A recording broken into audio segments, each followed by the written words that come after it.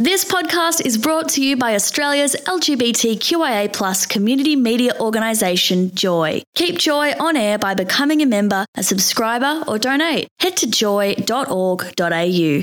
Joy, a diverse sound for a diverse community.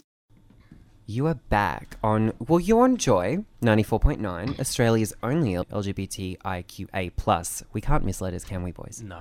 There's only one alphabet. There's only... one English one. Is there...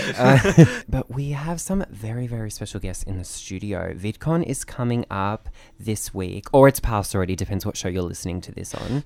Very exciting. It depends on which timeline you've chosen.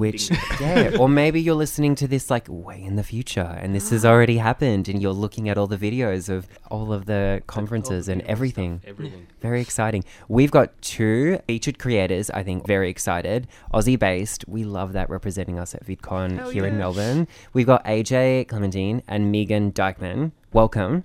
Thank you very much. Yeah, thanks for having us. Okay, personally, being the millennial I am, YouTube has been a huge, huge part of growing up and just experience online life and culture. Can you guys relate? When did you tell me about when you first discovered YouTube, started watching it, that kind of stuff? Well, I discovered it in high school. It's probably around 14, 15, actually probably 14. And I just remember it being somewhere where it was lots of weird animal videos and cat videos and lots of memes back then. The classics. Yeah. But then I discovered the community channel and Shane Dawson, and from that moment I just realized there was creators on there and they're making these contents, little music videos, and from there I feel it just kind of changed and people started to jump on and they realized that they could create content themselves and anyone could really have a show of their own. Yeah. So, yeah. The first person I watched was Jenna Marbles, so that's yes. me done. Yeah, and I'm very much the same. The first couple of things I saw was just memes and funny animal videos and stuff, and it's completely changed now. People put their whole lives on there, but yeah, that was definitely the beginning for me. Yeah. Did you ever feel that you could make a career out of it? Do you think that there was ever that when you first started watching YouTube, yeah, you can make a living out of this. I can make a career here. Yeah. No, I didn't think that people did that for a living. I didn't put much thought into it, and obviously maybe back then they didn't really. They kind of just did it for fun, and now it's people's full-time jobs, which is insane. So, yeah.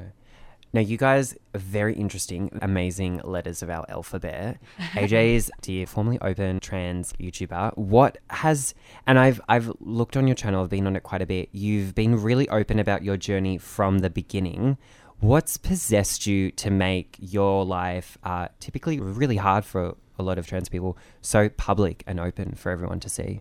Yeah, I mean, I was in high school when I was kind of making videos and it was very surface level. I didn't really talk about myself or anything really sharing of what I was going through, but I kind of realized that there wasn't really anybody else talking about trans related things, so I kind of took some time to build up the confidence in order to be hey, this is a space that is needed. There isn't really any representation or visibility that's outside of America being really portrayed when it comes to trans people.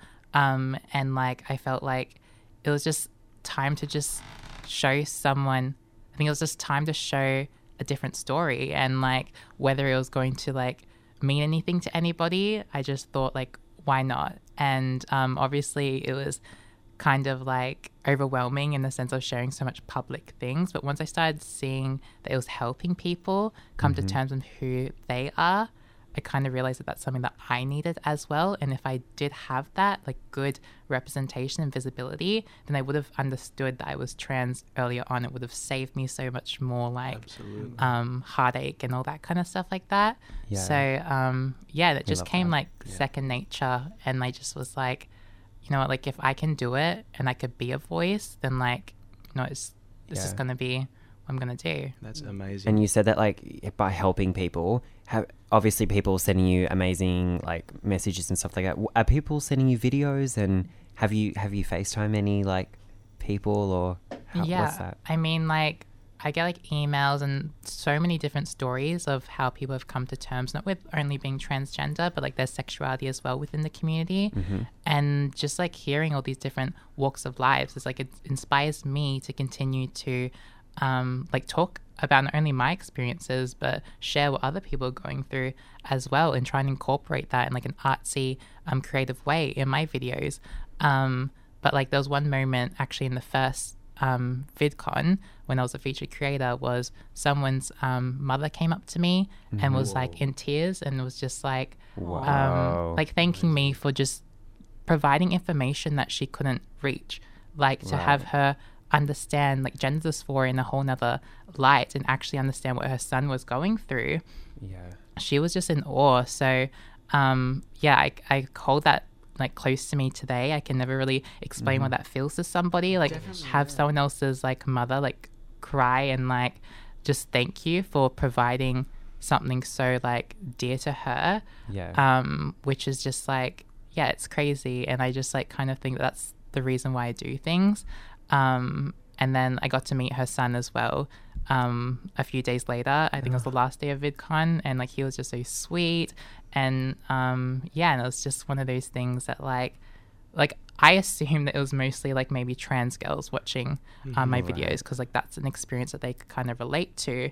But the fact is just like all trans people can relate to the same kind of feelings. Like obviously it's opposite, but it was just that in itself. And then also people who are not even within the LGBTQI plus community, just like thanking me for the knowledge and giving them an understanding on how to treat their friends, their family, and just give another insight to the way that these people are feeling, which because they never had that before, they're just having these quick little stories or these negative kind of looks on a transgender's like transition. So it was kind of like I didn't realize it was having that much of an effect on people. So there was no doubt that I felt like I need to like delve in a little bit more and like share a bit more of like what it's like and different ways to convey like gender dysphoria and all that kind of stuff. Awesome. Can I ask that, obviously from what we're hearing, you're somewhat of a role model to this younger generation, or just people a little bit younger than you, maybe even older. But was there someone that you looked up to or maybe helped you along your journey? Yeah, so there was actually a moment when I was in high school. I was like really struggling to pay attention in school, and like I was really falling back, and I stopped like doing things that wasn't necessarily things like I was stopped doing things that weren't like me. So like my English teacher at the time like just slipped a little news article of Kim Petras, who is like an amazing pop singer right now.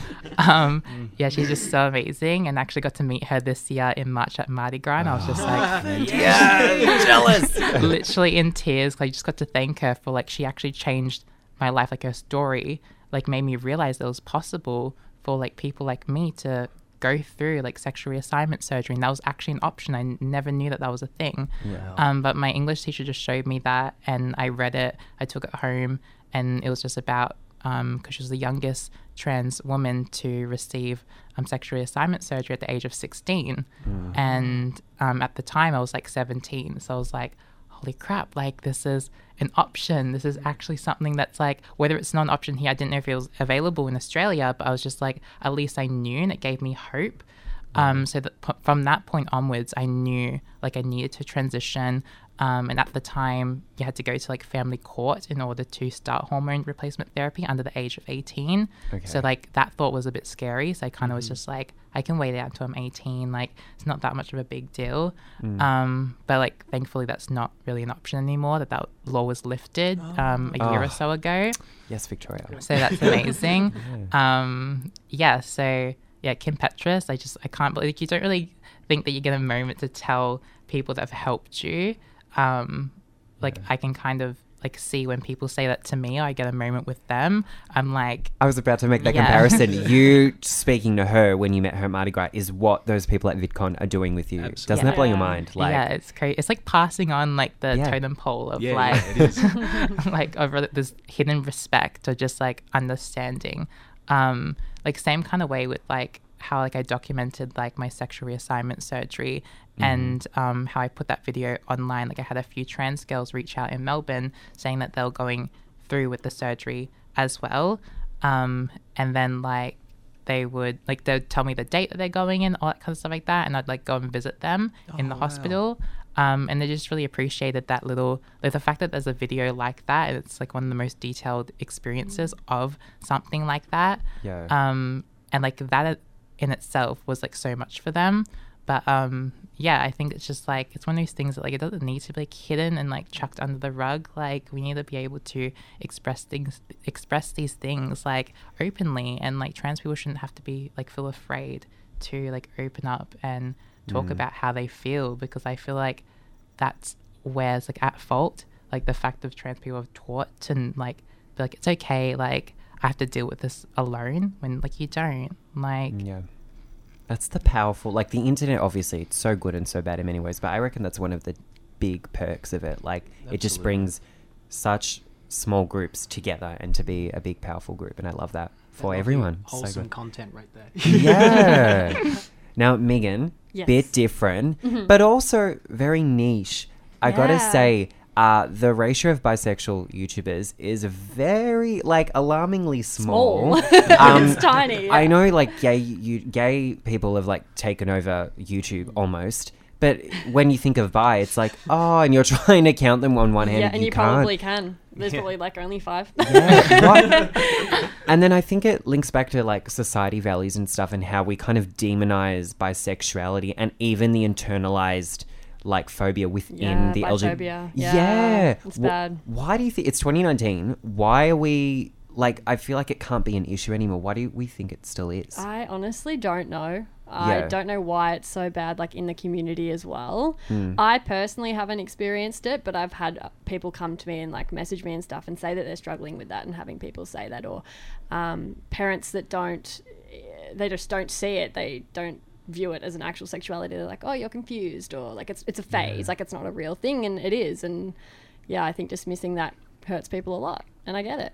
I just don't, even maybe people outside of the community, like it's not fair, but within, I just don't, like everyone's gone through their own struggles. I don't understand why You've it gotta- still exists. Yeah. You gotta take it. Yeah. And so, like, even saying things that it's like, oh, it's a phase and all that, everyone in the community knows those words and knows how harmful they are. Yeah. So why is this, why is it a thing? It's Honestly, I don't know. If we had to say something to those people off the top of our heads, what would we say? I'm looking at everyone right now. What would you?